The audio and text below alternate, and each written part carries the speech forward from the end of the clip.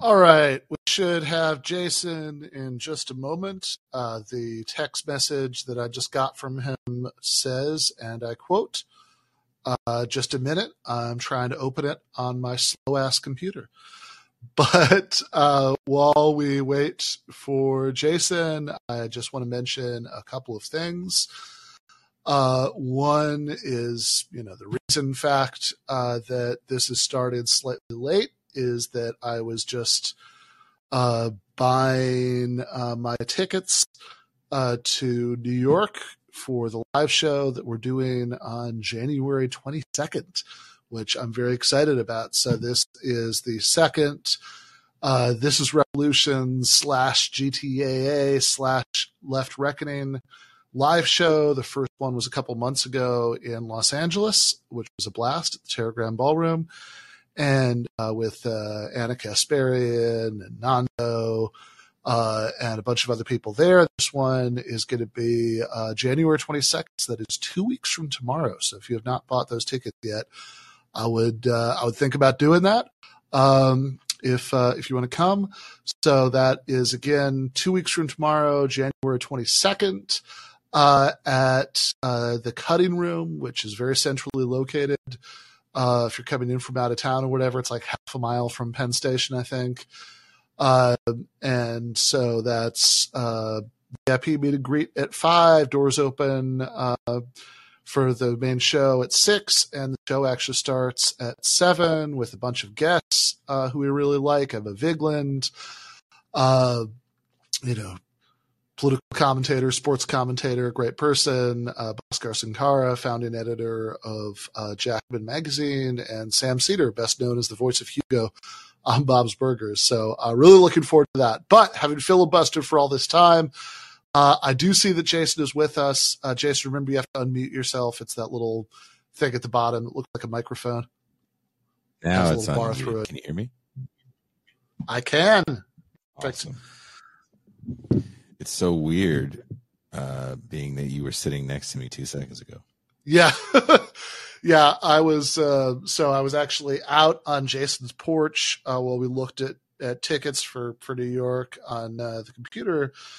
And then after I'd finally booked tickets, we're flying in together, and also with our producer Jordan. Then it's like, oh shit, it's after 4. Got to start the call-in. But yeah, I'm just going to talk to you as if this was our first time speaking today. Jason, how have you been doing? Well, I went with a friend grocery shopping, which was very important, and we had a good friend and I had breakfast at my favorite breakfast place, probably on the West Coast. And then we went to Mexican Target. Yeah, which is not called. What is Mexican Target actually called? Soriana. Soriana. Yeah, but it looks just like Target. I don't think it's like affiliated. I don't think it's a subsidiary or anything. I think they're just trying to look like Target. Yeah, that's the funny part. Yeah. Yeah. So we're down here training John Connor to fight the machines. But going to be back up in on the Gringo side, severely north of the Gringo side of the border in New York, in actually less than 2 weeks, because we're both going to get there a couple days before the show. Maybe slip in some Majority Report. Who knows? Yeah, try to do some pre-show press. Yes, exactly. But yeah, if you have a question for Jason, go ahead and get in the queue, and I'm going to take you very soon. Part of my intention for the way that the show is being retooled for the new year is that if there are calls, I start taking calls within like 5 minutes. So it's not just me monologuing or me and my guest talking for the whole time, but just to kind of get us started. So Jason, you've always got stuff cooking as far as like video essays, essay essays. What are you working on right now? There's an essay that I have cooking, and I will say this. I said this on I believe I said this on the show, but I definitely want to say this for the public. One of the best things about living near a prolific writer like Ben Burgess is that it is competitive fuel for me, because I saw that he wrote 83 articles last year in conjunction with teaching, flying all over the country for speaking engagements, and hosting a show, being very diligent about hosting the show and adding this new call-in show. So I was like, if I'm not writing at least half that, then I mean, I'm not trying hard enough. Well, man, I'd really be an asshole if I corrected you and said 89, but yeah. Nah. That's more of me like, damn it, I'm not doing enough.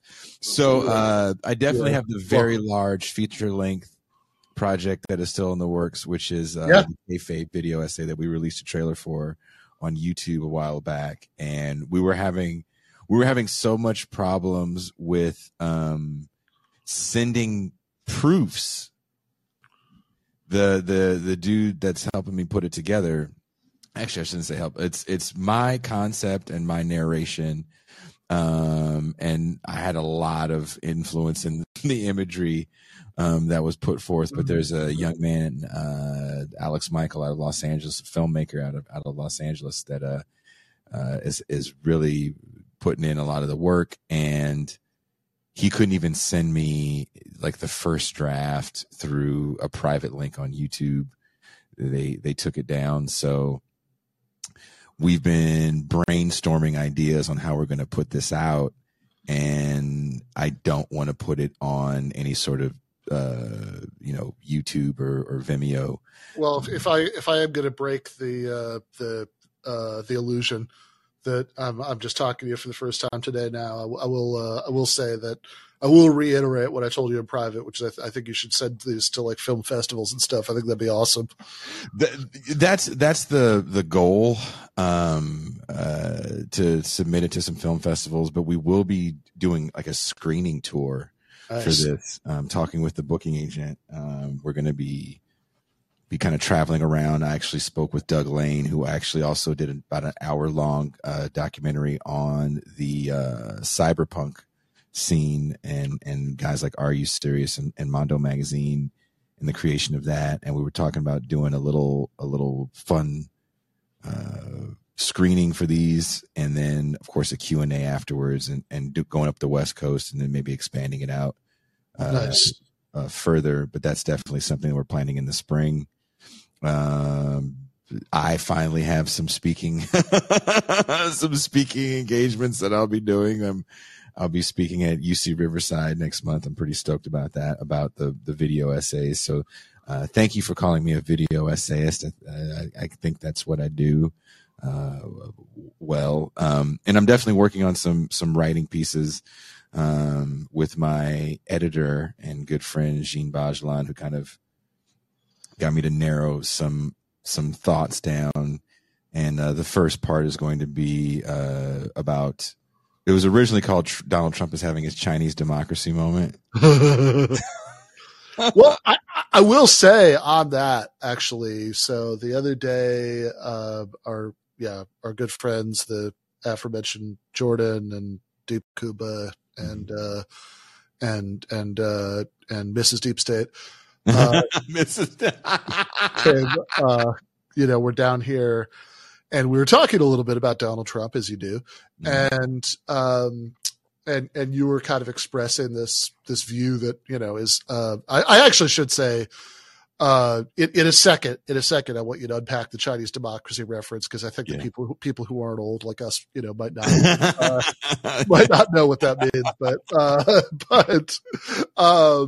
but you kind of said that Trump's moment was kind of over, and I had a different take on that, and I still think there are aspects of this we probably see differently, but I will say this last week was a hell of a confirmation of right now it's looking a lot like the Trump moment is over. With the vote for the Speaker of the House.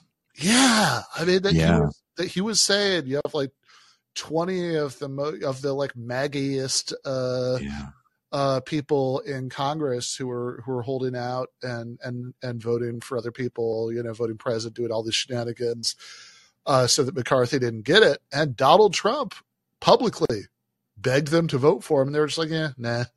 And like, and like, there was one point where Matt Gaetz like trollishly like voted for Trump himself for speaker, which is itself like define what Trump wanted him to do, and also the fact that he's the only one who did that. You know, like when they were announcing the vote totals, Donald John Trump won. Yeah. You know, like I saw some of that. I was somebody was it maybe the Young Turks or somebody, you know, was getting in the weeds on that, and I watched it for like 5 minutes, and then I had to, you know, wash my eyes out. But sure. For those that don't know, so there's a band from the late '80s that I am a fan of. Their first record, Guns N' Roses, and Guns N' Roses released that first record. I'm sorry.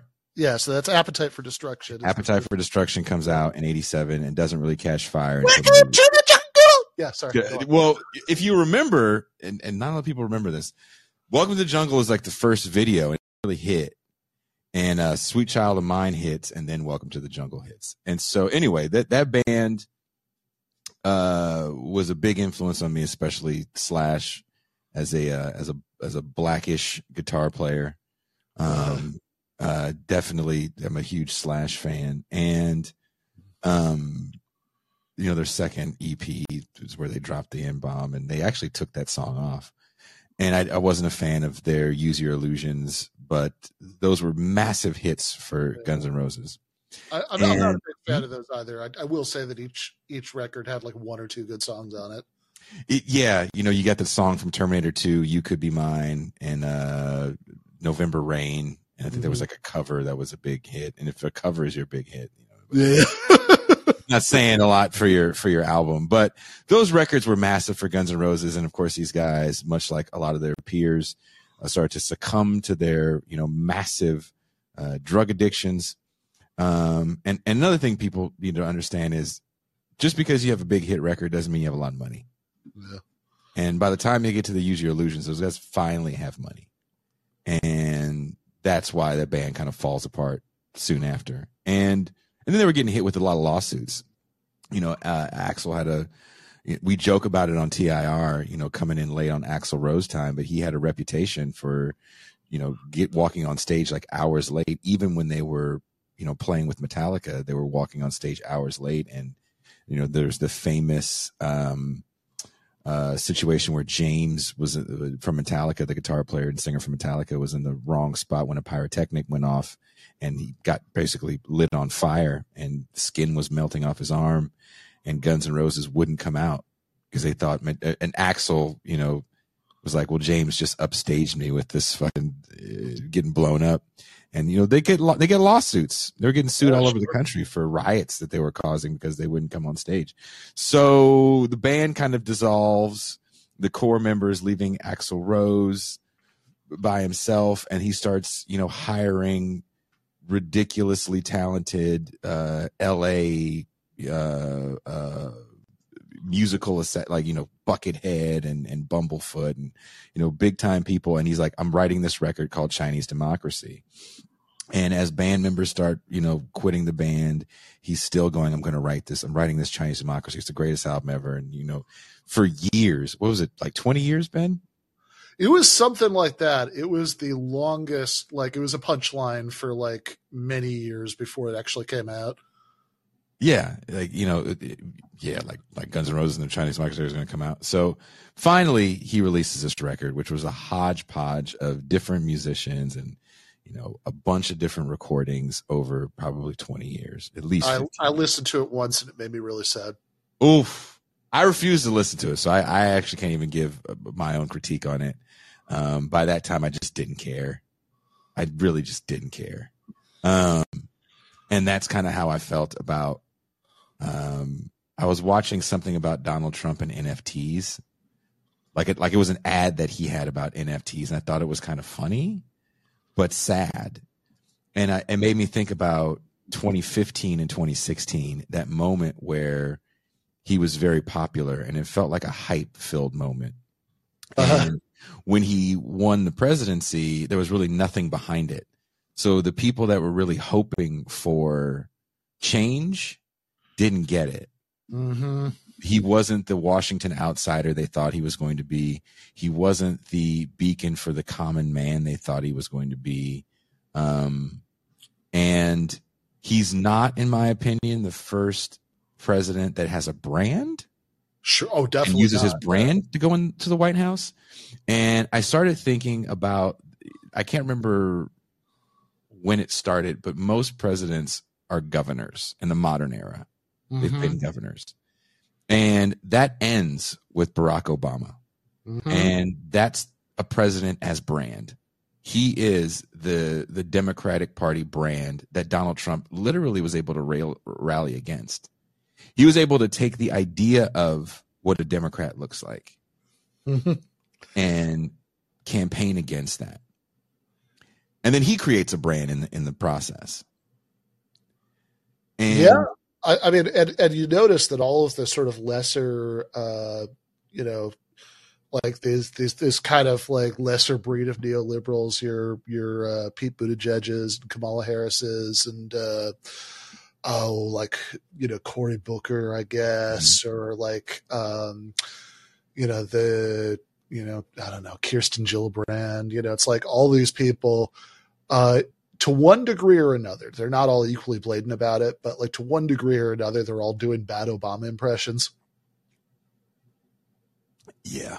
Did you say Beto too? Beto has like the worst. Oh, Beto is a perfect example. Yeah. Actually not one of the names I said, but I should have. Yeah. He's like Obama with the curse words. Yeah. He's like, that he's going to drop an F-bomb once every other speech, but like, that's going to be what makes him interested. That's kind of it.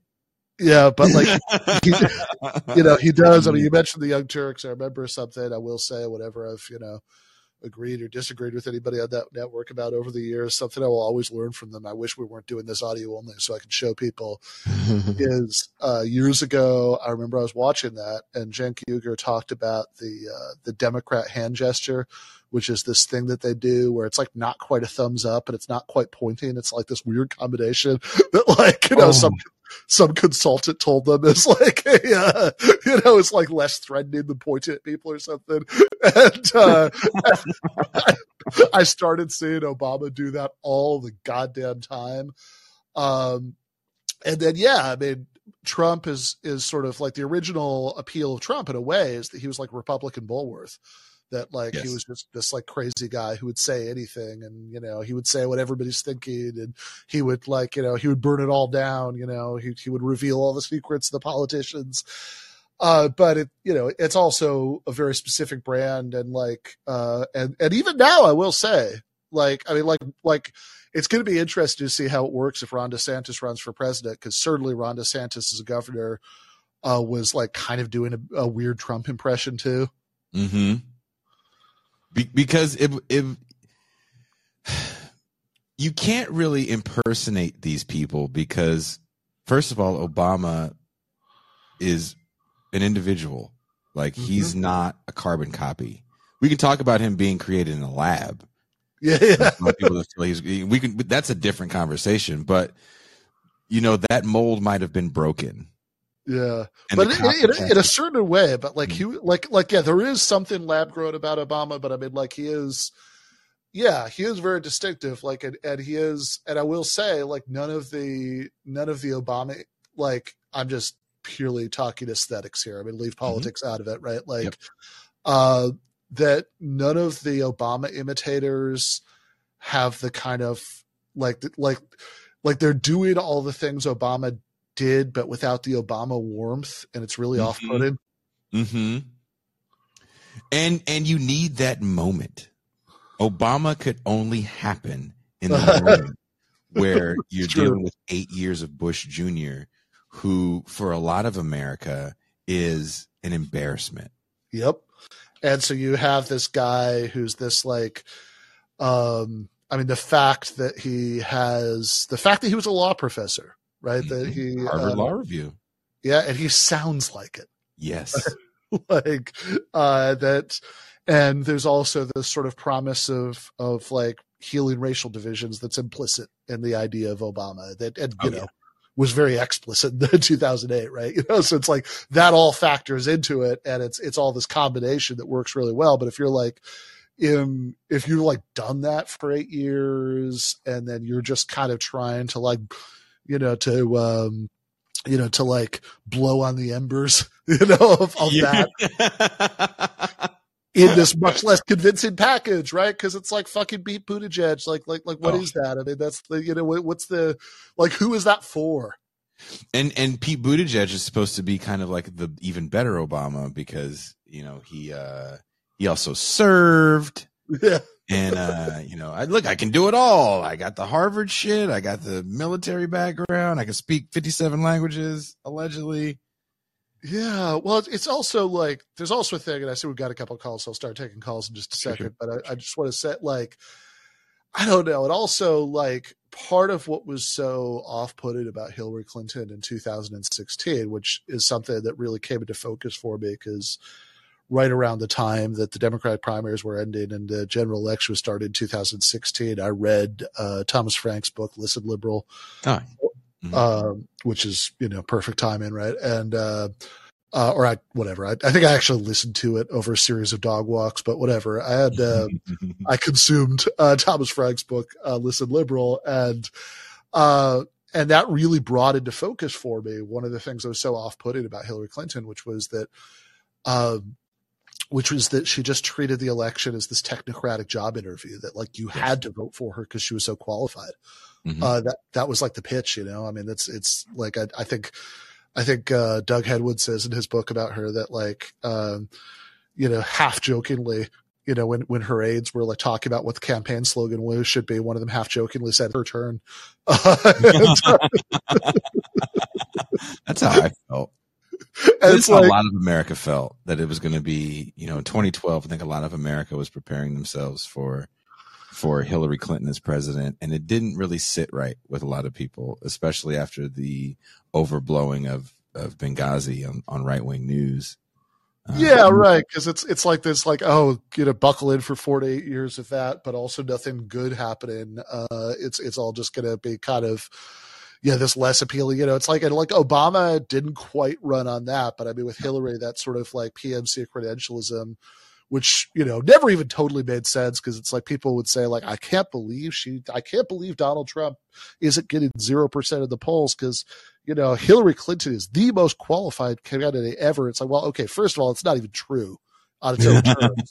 Like, even if you accept that whole ideological framework where you'd say a sentence like that, it's like, no, that's not even true. I mean, like George H.W. Bush was the vice president or the head of the CIA. I mean, like that's that's a lot better than like one term in the Senate and then you were Secretary of State. Come on now, like I like all these other people were I mean, as you say, I mean everybody like really actually up until Obama, everybody had been either a governor or the vice president just before that, going back to, I don't even fucking know when. I mean, that's what I'm saying. When you look about the modern era, there was experience in the position, and that's how we looked at it. And Obama really breaks that mold. And Obama also runs on, in my opinion, projection. And he allows people to project onto him whatever narrative fits, in a way that's kind of amazing, right? The single mom thing. Yeah. He had a stepdad, Yeah. And he comes from money. It's not like it's my single mom, what I mean? Yeah, right. But there's a lot of stuff that if you ignored some details and shuffled things around a little bit and looked at it from just the right angle, is like inspiring enough that when it's combined with the rest of that package, people want to believe it. Whereas like there was really never anything about Hillary Clinton or any of these like lesser latter day, like 2020 neoliberals we were talking about that made people want to believe it, which is she had the sins. She also had to overcome the sins of her husband that became much more apparent in that run. Because the ride of joy that a lot of America rode off the deregulation of the Clinton administration comes crashing down towards the tail end of Bush Jr. And now everyone's pointing the finger at Bill Clinton for mass incarceration. Everyone's pointing the finger at Bill Clinton for deregulation and where we are financially. And Hillary Clinton has to try to run against that I'll shut up. I know people want to call in and say something. Yeah, Dickie? Hey, I was just, I think that, I'm not sure, don't quote me on this. I think that thumb thing where you got the thumb under the knuckle, I think that come because Walter Mondale. Oh, seriously? Interesting. Was pointing while he was telling speeches. And people thought it was like off-putting. Too aggressive. Yeah. So that's the first you really see that is Bill. You know, I don't think you heard me the first time. I think Bill. I think he was doing that when he was saying he didn't fuck Monica Lewinsky. So he did that through most of his speeches. But I don't quote me on it because I'm not 100 on it. But if I remember right, he was a pointer when he talked. When he got excited on the campaign trail, he would point out at people, and I think that some spin doctor or somebody looked at that and edited the behavior of, and so that's why you don't have the pointing, not unless they're pointing at somebody and doing that kind of gun thing that they do, like point out at the crowd with a smile and kind of wink, where you want to shoot them when they. But I think that come from Mondale. I'm not 100 on that, but I don't know if I read that or thought it up when you guys were saying it, but it seems to ring a bell that's why the Clinton knuckle thumb thing exists in politics today. Okay, no, that's good. That has the ring of truth to it, and that's some good background. I'm gonna look that up, see if that's right. That's all I really had to add. I'm not really a politician lover, so I don't. It makes me throw up when I think about. Because I voted Obama. Sure. The first time I bought it, the second time was pretty cynical. It was lesser of two evil. And that's the last time I voted was in 2012. And I did that cynically. And this man it was bad. And it's just gotten worse since. And that was kind of my feeling when I was thinking about doing this piece. I was reading someone's critique of Donald Trump and saying something similar to what I'm trying to say, but in a much more pro-liberal, pro-Biden way. And I don't feel that way. I just feel that we're in a moment where hype and branding is very important.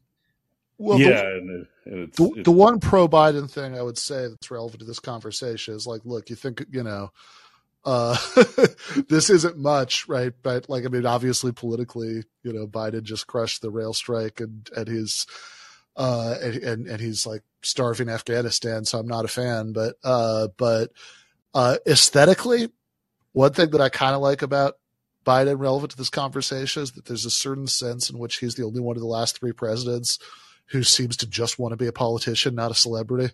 Yeah. We were saying it the other day. There's something to be said about that. Which is kind of interesting. Does he have the faculties to really do? I mean, it's kind of maybe that's why.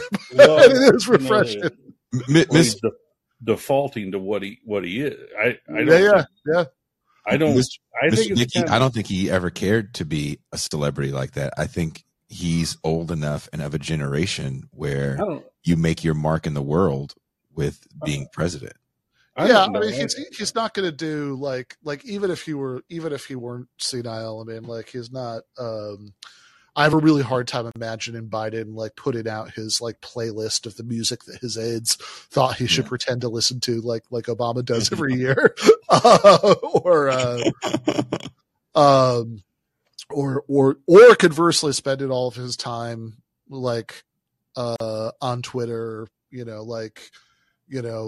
beefing with pop culture figures like Trump did until exactly. Well, I think his handlers would rail him in because he's not. I mean, Trump is almost like a hate comedian, and then you have Obama for all of his faults, he can articulate well, and he's not he's not an idiot. I don't know at any point that Biden wasn't I don't know if you could ever consider him stupid, but at the same time, he's probably his establishment kind of like a droid as you can get, at his best. In a certain way, there's I get what you're saying. I mean, he's He's very formulaic or whatever you would. Yeah, although he does have these moments where he like remember during the campaign when he got mad at some voter, like when he was campaigning and like said "Hey fat" and like challenged him to do a push-up competition. Well, the most cringy thing that I've seen was when he was. I don't know he was on a FaceTime with a bunch of African American leaders and stuff. Look here, Jack. Oh yeah, look what I've done. No president or what he said you're not has ever done more for and like you ain't black. That remember that because they were just doing a little pushback, or wasn't even pushback because they were just stating reality. And then the weird thing about it was they all kind of froze. That's the weird thing. I was waiting for somebody to say, "You got to be out of your effing mind," but nobody said a word. They just kind of like, "Okay, well, that's over." And I was kind of shocked that somebody in that panel didn't start, saying, "Well, what about the crime bill? This? What about every other thing you've done in your political career that's been absolutely horrible?" But it didn't do anything. So I thought that was strange, but yeah, I mean, there's also, I mean, like in general, the Democratic Party like does really aggressively lead on this like essentialism about race and like how like representation is the most important thing in the world unless it's politically inconvenient because it's a Republican, in which case it's not it's not important anymore. And it's like, honestly, it's a little weird even when it's Cory Bush doing it. It's obviously going to be embarrassing when this like, with this like elderly declining white guy who has a horrible record is trying to do the same thing. Well, but I don't. Anyway, like I said, I just wanted to call and give. Yeah, no, I appreciate that, and I Walter do. Mondale. If I like I said, I like it. I'm gonna look it up, but that's a good tidbit. That's good to know if that's right. Sorry, I cut you off there. But yeah, thank you so much for the call. That was a lot of fun. Sean, what's on your mind? Not too much. I just listened to your conversation and kind of got me thinking into kind of the problem with the Democratic Party and the reason for like the actions of Obama, the actions of Chuck Schumer, and kind of the behavior that they present, and including like the squad. And the thing is like, people don't actually understand like the level of social engineering that goes into these people. Like, they're evil. They're not completely stupid. You know what I mean? They have the CIA, the FBI, these people aren't completely just morons. I mean, they're huge morons, but not entirely. And what I mean by that is like, Obama did kind of give the playbook of what a Democrat is supposed to be. You know what I mean? You're supposed to be like highly intellectual and you're above them. And there is that one quote from Michelle Obama, when they go low, we go high. You know what I mean? We're above board. We're smart. We're good. We're moral people. And we don't get a name calling. And what it really was they were just pussies. You know what I mean? You need an excuse not to do anything, not to fight for anything.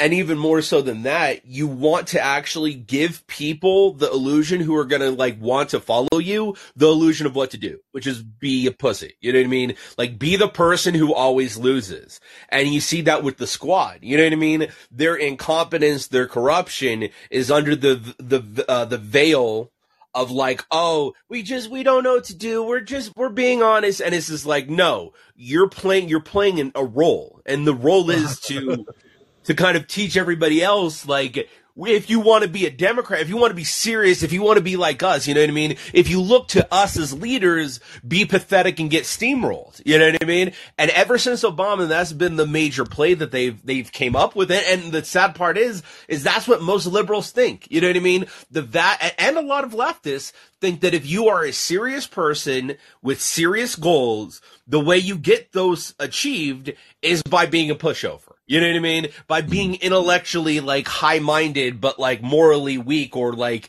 personally weak to the point that you don't actually fight for anything. Oh, but are they really ever trying to really fight for anything, right? No, but yeah, that's what I mean. It's what I mean is that is the social engineering aspect of it. You know what I mean? Because if you were an AOC that was more a firebrand and still lost, people would emulate the firebrand. You know what I mean? If people, and that's the reason the Democratic Party always looks like they're incompetent or weak. Like Chuck Schumer fast-tracked 170 something judges, lifelong appointed judges, federal judges for Donald Trump. And people, like, I remember looking like, how's nobody saying anything about this? They look like they're incompetent and weak when they're really corrupt, because everybody who watches them, who thinks of them as leaders, will begin to emulate their behavior and action.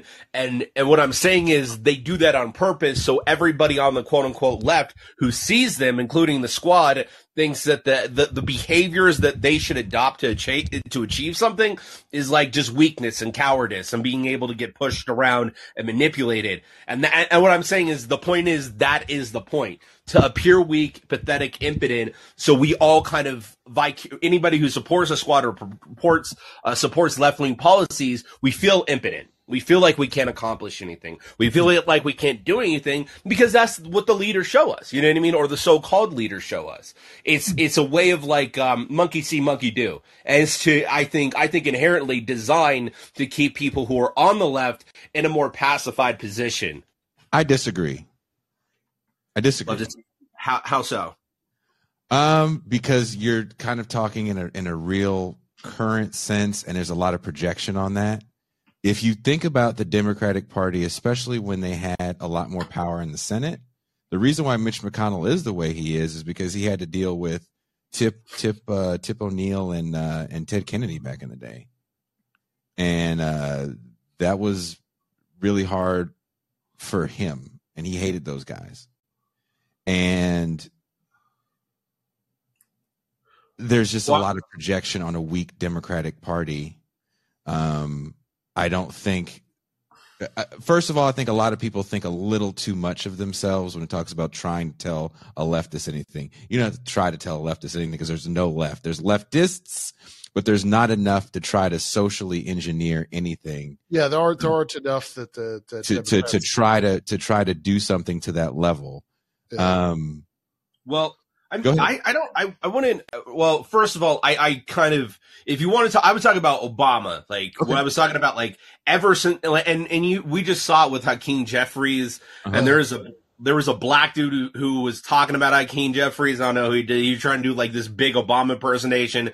I just like saw it passively. My dad's a huge CNN, MSNBC fan. I saw it passively and just wanted to beat the living hell out of him. So I walked away from that. But what I'm talking generally about is ever since Obama pretty much became the architect or the archetype for like democratic politics. You know what I mean? And what it was going to represent and what it was going to be. And it is literally consistently been the past weak politician who acts as if they have no control or no power. And just, I mean, they're doing it now. You know what I mean? I'm sure the Democrats are thrilled that the Republicans took the House because now they have an excuse to not do anything. You know what I mean? They've been using the same, and that's kind of what I mean is like they've been using the same playbook forever. But beyond that, I would find it hard not to look at the examples of like people on the left and not to notice that like what the main thing that the media, the Democratic establishment has tried to present the left with is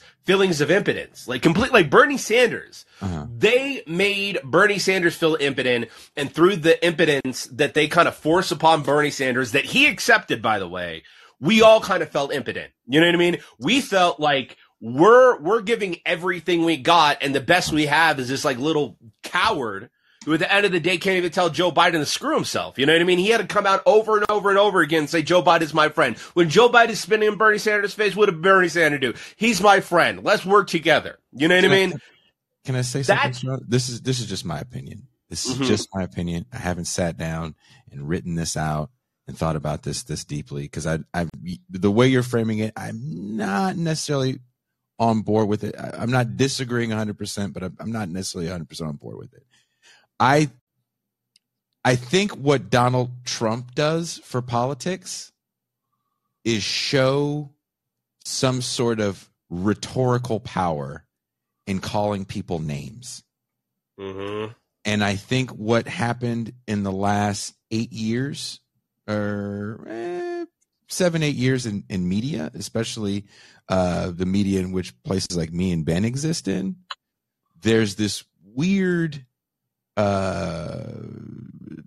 hold politicians accountable. We have to hold their feet to the fire. I'm trying to figure out who the fuck the we is, because there isn't really an organized real left, but the left is always spoken about as if it's this coherent thing. Is it DSA? Is it PSL? Is it Twitter? I don't know. Let me just say one thing about this, and then we can throw back to Sean after that for the last word, and then to go to the next caller. But I think it might be. I mean, first of all, 100% agree with the last thing that Jason was saying. There isn't really a left in the United States in any meaningful way, particularly. I mean, for one thing, there's no organized working class, so that's you don't have a lot of cases of successful lefts that don't have that at their base. We have 6.7% private sector unionization. So that's the first big hurdle. I mean, I think a lot of times what people are really talking about more than anything when they talk about the left is journalists and academics, which is nice. And I don't hate everybody who's a member of both groups. I mean, of either group, I mean, I'm kind of in both, but that's not a basis for a force that could really intervene much in American politics. And then linked to that, I think that there's I'd want to make a distinction, right? Because I think there is some truth to what you're saying, Sean, but I think that it depends a little bit which Democrats we're talking about. Because to a certain extent, if you're talking about Obama or Biden, I don't think what you said is 100% wrong. I mean, I think that some of this stuff, some of the reforms that Obama was talking about in 2008 and then didn't, certainly didn't accomplish over the course of those 8 years. And in some cases really didn't go through much of an effort if even pretended to be trying to accomplish. And then 12 years later, Biden just ran on all the same shit as if Obama hadn't said it before.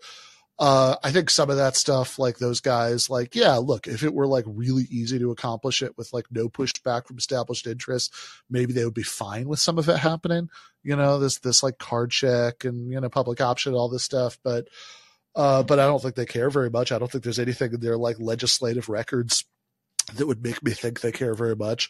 But on the other hand, I think when you're talking about people who are you mentioned the squad earlier, which is, maybe not a word I love, but whatever. I know what you're talking about. When you're talking about sort of ambiguously left aligned politicians, which is what we're really talking about, Bernie Sanders, I think is a little bit of a different category because he actually has an ideological background in the socialist movement. And a little bit of an independent power base. But I think somebody like AOC or people like that, those are just progressive Democrats who kind of liked the sound of what Bernie was saying in 2016 and don't, but I think ideologically that's a little bit different, but it's look, a lot of those people who are ambiguously left aligned politicians, I think if you look at their overall voting records, I think if you look at their, certainly history of public statements, et cetera, I think do have political preferences that are very different from mainstream Democrats. And I think that something that our friend Gene Bajalan often points out that I think is right, is worth saying, is look, you could make points about personal cowardice and whatever. And I don't think there's nothing to that critique. I think in certain cases there is something to it, but the larger problem is structural. It's about incentives that you have a tiny handful of these people. There's no real movement to back them up. There's even in a knocking doors kind of way of backing up, there's no real movement there on the ground in any significant numbers. And you do obviously have this countervailing pressure from party leadership, from these different forces, from constituents. And so I think oftentimes, given just those structural facts, the fact that, a lot of times these people will fold on things that we wish they would vote one way and then they sort of cave and vote another, or, they have you get these weird spectacles like the Iron Dome thing where most of them voted against it, but Jamal Bowman voted for it. And AOC, famously didn't wrap herself in glory about it. She changed her vote to present and then cried about it. But not a good moment, but I think all that stuff is kind of the manifestation of these sort of structural facts that we have this, like, even if the left means like progressive Democrats, not like people who are, what I would think of as really a left, which is something that's like based in an organized working class that's committed to socialism. But even if we just mean progressive Democrats, that's like so structurally weak that it's really a no meaningful position to exercise influence in any of these people. Like, I always think, when every once in a while somebody will say, hey, do you think AOC or whoever should be kicked out of DSA for this, that, or the other thing? Like, look, assuming she still pays dues to DSA, which maybe she does, maybe she doesn't. I don't know if she does, but like, assuming she still does, look, I don't have a problem with it. Kick her out. Sure, go nuts. I don't think she'll notice. Yeah, I would agree, first of all, that there is not structurally, there's not a left because of the fact, like, leftists, and I've been a part of a few organizing groups, notoriously will destroy themselves. You know what I mean? And that's a problem. But what I'm talking about are people who are beginning to kind of get into politics, and what is the message that they're receiving. And I'll kind of break it down to like kind of two things. And what my major point is kind of like the danger and the inherent evil of civility politics, and the way civility politics like disperses itself throughout the entire American society and becomes a means to which people think that this is the right form of engagement. You know what I mean? Like, if you look at, I'll give you a great example. If you look at Trump and the Republicans, they're bombastic, they get in your face, and half the time they have no idea what they're talking about, or what they're talking about is just flat out wrong. But they have the confidence of like, you know what I mean? They have a confidence of a well-read like master at something. So do you want politicians just to be louder? No. What I'm saying is the problem is with the, and when I say the left, I'm talking about the potential movement, the potential action of people coming together in a large movement after looking at the same issues and the same the problems. Do I want politicians just to kind of be louder? If the politicians are louder at the right people for the right reasons, unequivocally, yes. I think that would change the entire game. If you had like an elected official who got elected on the Democratic side and completely went off on Nancy Pelosi, or even like a Joe Manchin, and there is a video of that politician like screaming at Joe Manchin, like, you're a piece of, you know what I mean, this, that, and the other, I think that would have a much, much bigger impact on the actual condition of the left and the political comprehension that the left has than anything else. The problem is that all representation in the media and in the halls of Congress on any left-wing issue from any person who's even marginally considered quote-unquote left is weak, spineless, mealy-mouthed garbage. And what I'm saying is constantly having that presented to the entire American public as the representation of what the left represents makes it so that the people who see that think that that's what left means. You know what I mean? What does it mean to be left? It means to be a spineless. Okay. Look, let me say this, Ben. Let me say this. Sure. You can go back to Hannity and Combs, and that was the whole point of that show, right? I can't remember Combs' first name, Alan. but that dude, Alan Combs, yeah. His job was to be a spineless jellyfish in the face of Sean Hannity's tough guy, right? And that's what, the late 90s, early 2000s. And I get what you're saying. I think there's a little bit of underestimation in the politics of civility. For a lot of people makes sense because the buffoonishness does wear off. And what you're talking about is kind of the crux of my piece. It's branding. We're not talking about action. We're talking about yelling at somebody or saying something. I could yell at anybody. If Steny Hoyer cursed out Nancy Pelosi and then voted for another increase in the military budget, it really wouldn't matter, but it would look great on TV. And that's what we're seeing in this current moment. A lot of branding. Obama was a brand. Trump is a brand. And there really is no brand running for either party right now, other than maybe I feel like Gavin Newsom is a bit of a brand in Wake and Ron DeSantis. Yeah. Now that's interesting. Although again, Ron DeSantis, I mean, literally, I think was trying to do a Trump impression for a while. Maybe he's emerging into his own thing. But yes, sorry about that. I meant to give you the last word there, but we do need to go on to our next caller. John, what's on your mind today? First, oh God, my voice is not good tonight. I just want to say first, hey, what's up, Ben, Jason? Hey, what's up, John? See. Been a minute. Long time no hear. It's been a minute, brother. Yeah, I know. It's great to hear from you. I miss you.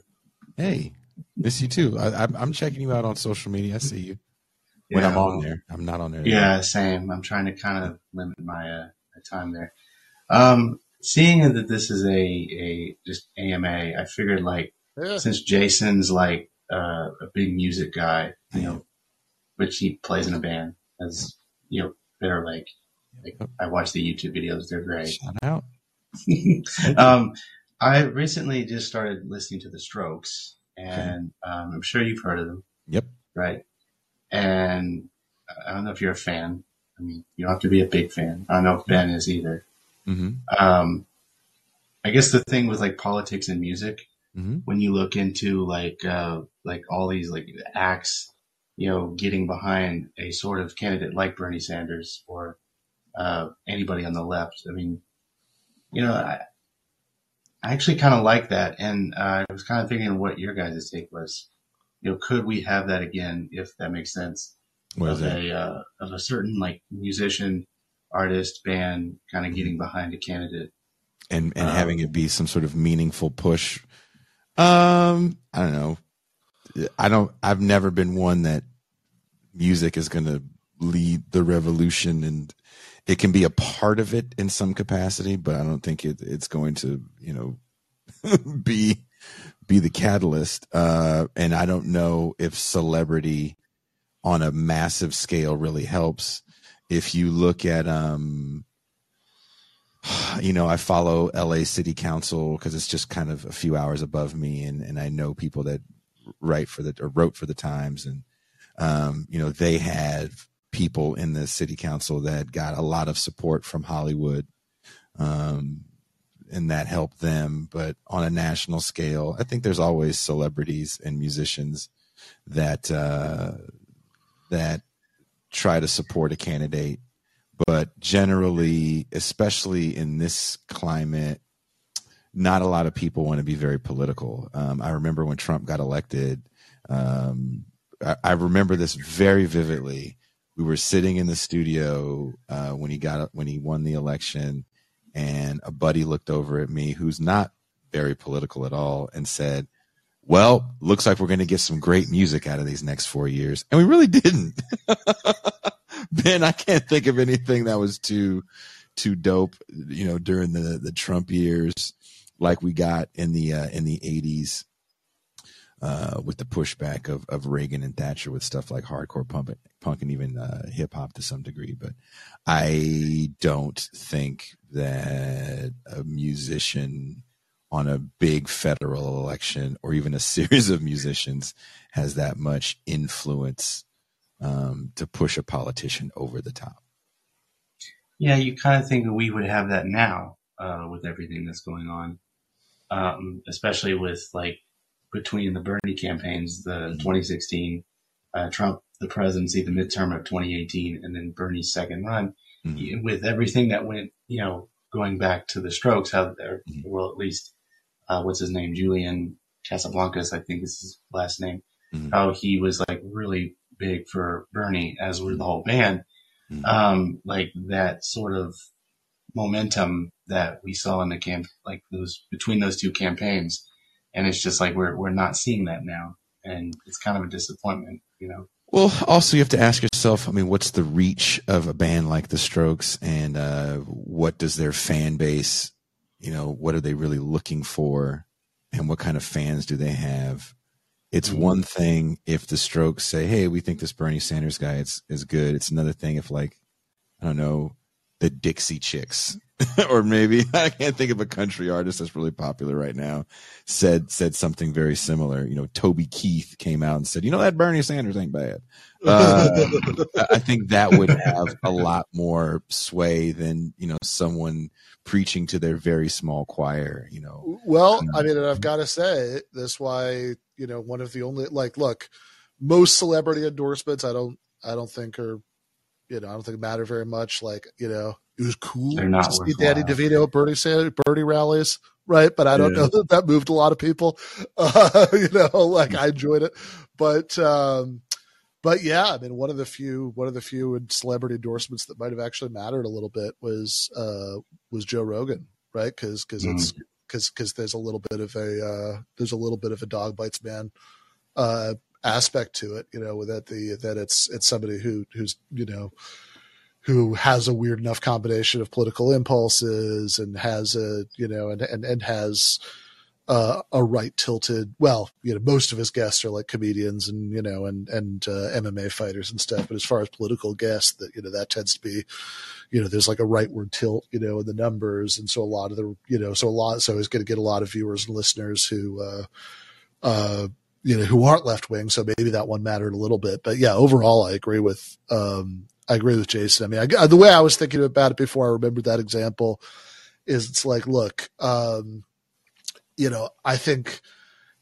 I would worry about, I think it would be a bad sign if you had a campaign that you didn't get some musicians and actors. Well, Ben, this brings up an interesting point. Someone saying something about they don't care what a musician thinks. You look at a guy like Roger Waters, who I did Desert Trip when Roger Waters was there, and his whole thing. This was 20. I just want to make one point.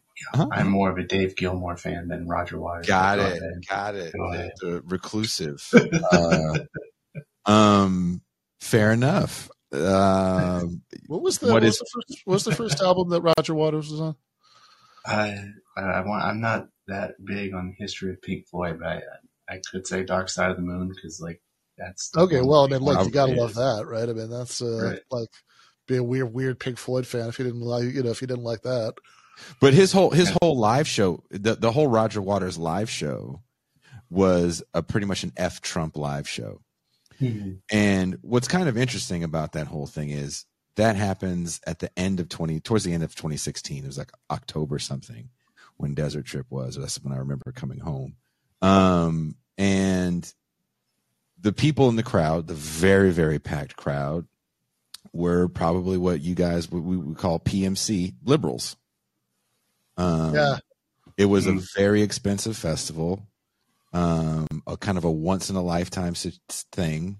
And Roger Waters had an entire 2 hour plus set of some trippy F Trump music and visuals. And what did that do in the grand scheme of things? The next year, the country festival is called Stagecoach. Trump had already won, and there was so much Trump branding by the people at Stagecoach, a lot of it tongue in cheek, but apolitical people wearing, Reagan Bush t-shirts. It was like Reagan Bush 84 t-shirts, which were dominating what I was seeing in the crowd. Kind of led me to believe that, these people look at this as a brand thing. This is less about branding than where they really stand politically. Mm-hmm. And that's kind of what happens when you lean into musicians a little bit too much. Well, I will say, just before I go back to John, two things about that. One is, well, I mean, the Roger Waters example is a little funny for me since since I am a big Pink Floyd fan. I love the shit out of Dark Side of the Moon,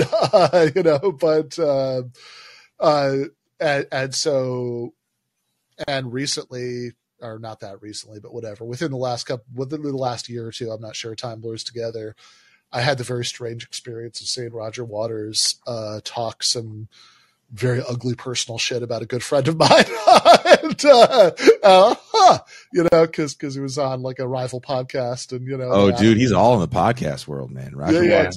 Exactly. So it's like seeing him be invited onto being on a podcast where he's going to be given the invited to talk shit about another podcaster and taking that and taking them up on it. And then it's like, oh, I feel really weird right now. Roger Waters is shitting on my friend.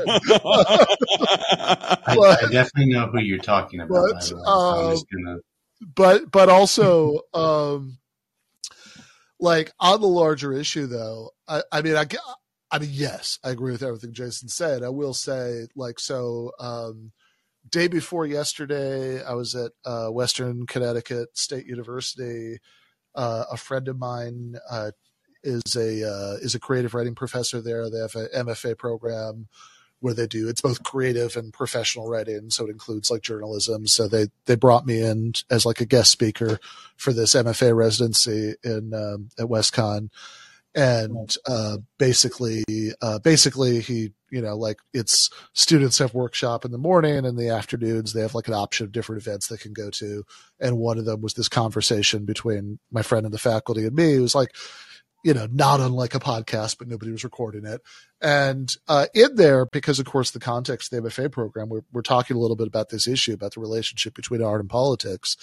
And in that conversation, he kind of asked me about that, about where I sort of saw the line about, about sort of art and like polemic and, basically like what's too political or whatever. And I said, I kind of said like, well, look, in a way it's actually good that you can have hyper political art where it's still enjoyed by people who don't agree with the politics, because that shows that you're doing something right on an artistic level, right? Like even as ridiculous as it is that like Paul Ryan's a huge Rage Against the Machine fan, like, cause, some of those songs, like the lyrics might as well be, I, Tom Morello, for the record, am a communist and I hate American imperialism. And that's what this song is about. They have Shining Path in one of their videos. Seriously, right? Like it's not subtle. No. But like somehow this Republican congressman was just like, he was in the congressional exercise room and he was blasting, Rage Against the Machine. He just never once thought about it. And like, that's funny, but it's also like, okay, I mean, if that's not going to be true, if you're not going to appeal to people who either are indifferent to or even hostile to the politics you're pushing, then I don't know what that says about, like what you're producing as music. I mean, Bruce Springsteen is, like has a million, I mean, no shining path, but a lot of stuff about, poverty and worker struggles and stuff like that. And it's like, look, it's not like there aren't like a million guys in New Jersey who were either not very political or maybe even voted Republican when he was singing those, singing those songs and listened to every single album without fail. Yeah, it's the same way with REM. The band REM, how political they were from Murmur time 1983 to now, where Michael Stipe is a big democratic socialist, and it's just like the admiration I have for him when I was in high school listening to that band has gotten a lot higher now. But that's just an example of REM. They're an example of a band who has been political, and they deserve because they actually practice what they preach. Yeah, but I mean, like, whatever. I think it's also fine. Like, I think if you're producing good music, it's going to be enjoyed by people who don't share your politics. I mean, I can't think off the top of my head of any particular reactionary musicians that I like, but like, I've certainly enjoyed plenty of art of other kinds that was produced by people whose worldviews I can't stand. I'm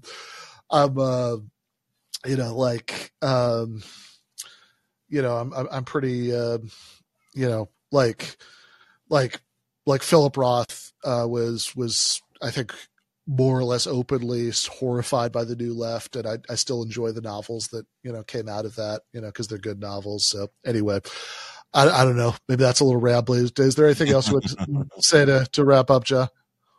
No, I just wanted to say hi to Jason. I appreciate that. Hey, what's up, John? Thank you so much for calling, and check out that documentary about with the Strokes in it called "Meet Me in the Bathroom." If I've definitely just came out. All right, Ben, John. thanks so much, man. All right, John Ross, check him out. Jonathan, what's on your mind? I actually kind of liked Sean's analysis. I just thought it was like incomplete, not wrong, but like giving too much agency to the individuals involved. It remind me of what I see as the difference between corruption and ideology. I don't even like hearing the word corruption anymore because it leaves this like, oh, I'm going to go bribe somebody or I'm going to go threaten somebody. But no, the Iowa State House is stacked with people that don't need to be bribed or threatened because they were pre-selected for their beliefs against, say, marijuana, which if the farmers there found themselves in profit growing that, they would stop growing corn and then Chevron would be hurt. So Chevron stacks the state house with conservative people who are against drugs. Like, you don't have to bribe them. They're a reason that they're there in the first place is because they don't understand what they're doing. It's not like these people in Congress are out there trying to mentally undermine you and trying to act weak. You know what I mean? Like, they're selected for their impotence and they've never had original thought of their own. They don't understand power. They don't understand the monetary system. And that's why they're allowed close to power, is because they're not a threat to power. It's like you're in a king's court and like there's 15 jesters for every courtier. And then the king gives the jesters the robes of the courtiers and he even gives them titles. And then the joke's on them because some of them lose the script. They don't remember that they're jesters. And you walk into this room from outside and the murmur of it sounds normal at first. But like he said, you listen for a while and nobody knows what they're talking about.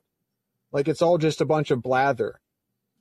And they don't understand they don't understand what their job is. They don't understand the difference between tactics and strategy, where strategy is like what Sun Tzu talks about in The Art of War. It's all about what happens before the battle is joined.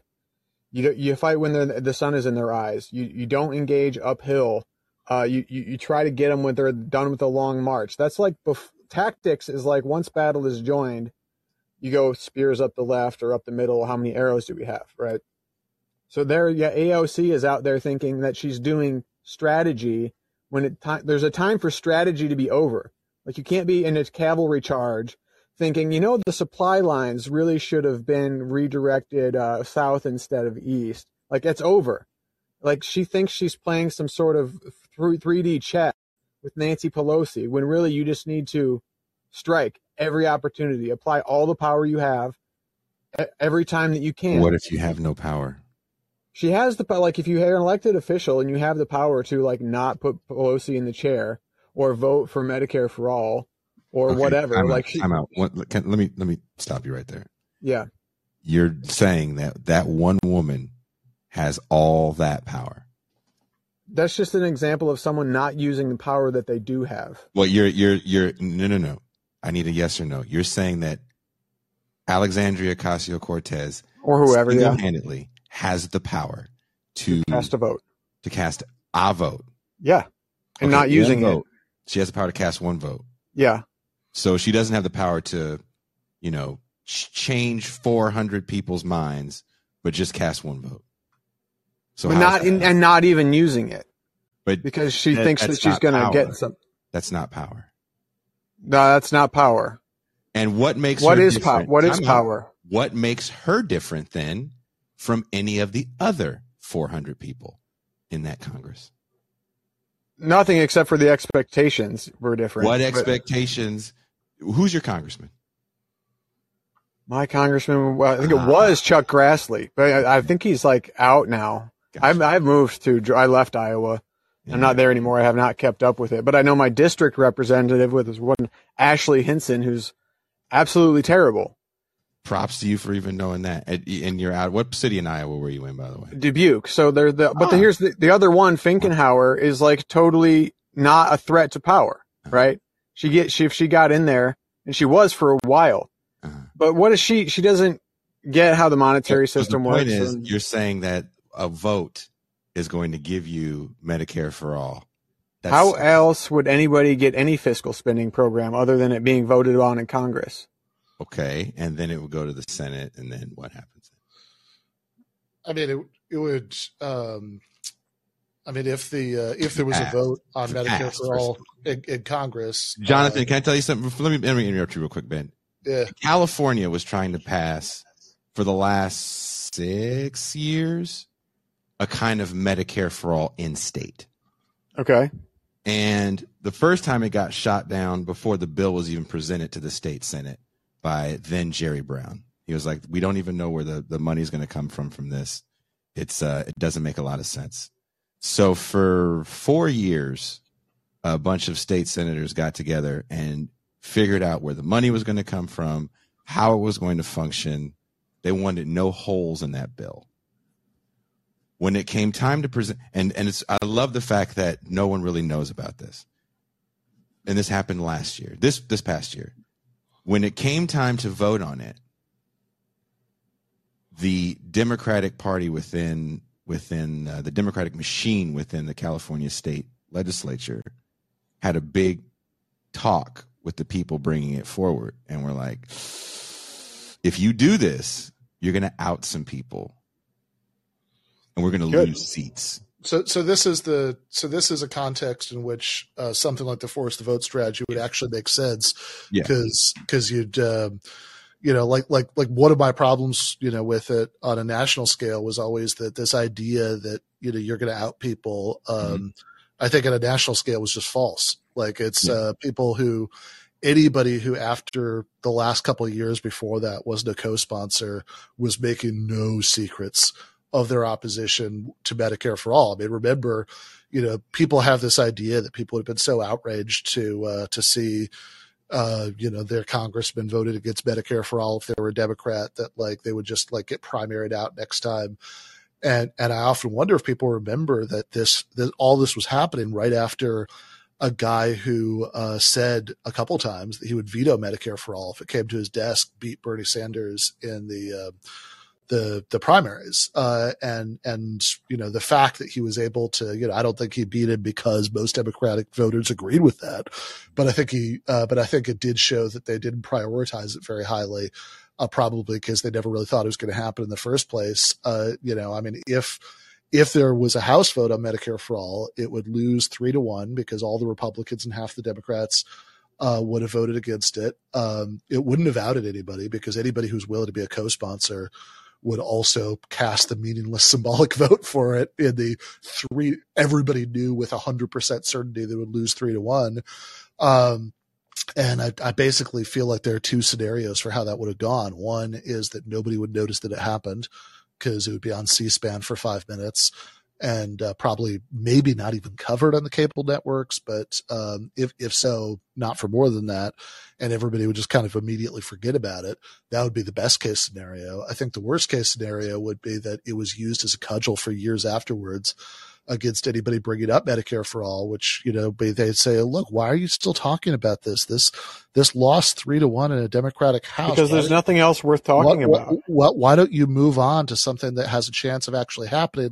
Because everything is bullshit that has a chance of actually happening. Yes, I agree with you. I agree with you, but that's not the question, Jonathan. The question is, how is it going to play in terms of larger public perception? And I think only bad things could come. It's a self-fulfilling prophecy that you're talking about. It's not a self-fulfilling prophecy. It's not a self-fulfilling prophecy. It's an assessment of how this actually works. That if they have that there's a that like a 3-1 defeat, there's no scenario where anything good comes from that. There are scenarios where that's actually bad for Medicare for all because it makes it easier to marginalize it as a fringe idea that's never going to happen. They have every time people who thought this was a good strategy or ever pushed on it or ever pushed on this point, they always start saying, well, it could have been used as an occasion to do this, that, and the other thing, X, Y, and Z. And I always want to say, okay, so do X, Y, and Z. What is holding the meaningless symbolic floor vote that could only be embarrassing and add to that? And nobody ever has an answer to that. Like my favorite example of this is Brianna Joy Gray wrote an article for Current Affairs at the time where she said, well, this would be a very effective thing if it were combined with a general strike. And it's like, yeah, okay. It would also be more effective if it were combined by intergalactic aliens landing on the roof of the Capitol and issuing a demand for Medicare for all. But I mean, given that neither of those things is realistically going to happen in that time frame, I don't see the point. Now, again, that doesn't mean that you should never like use leverage to ask for things. It just doesn't mean that, in fact, this specific tactic might not even make sense in certain contexts. I actually think the California example that Jason's given is a plausible example where it would have actually made sense because they're probably, in a much more liberal state where there's, I think the dynamics of it are different. Also, with a much bigger Democratic majority, I think that it is plausible that lots of people would not want to be outed as opponents of Medicare for all, and that that there might actually be some good that would come politically of like forcing these people to vote against it. I'm not sold on the idea that would have the same effect.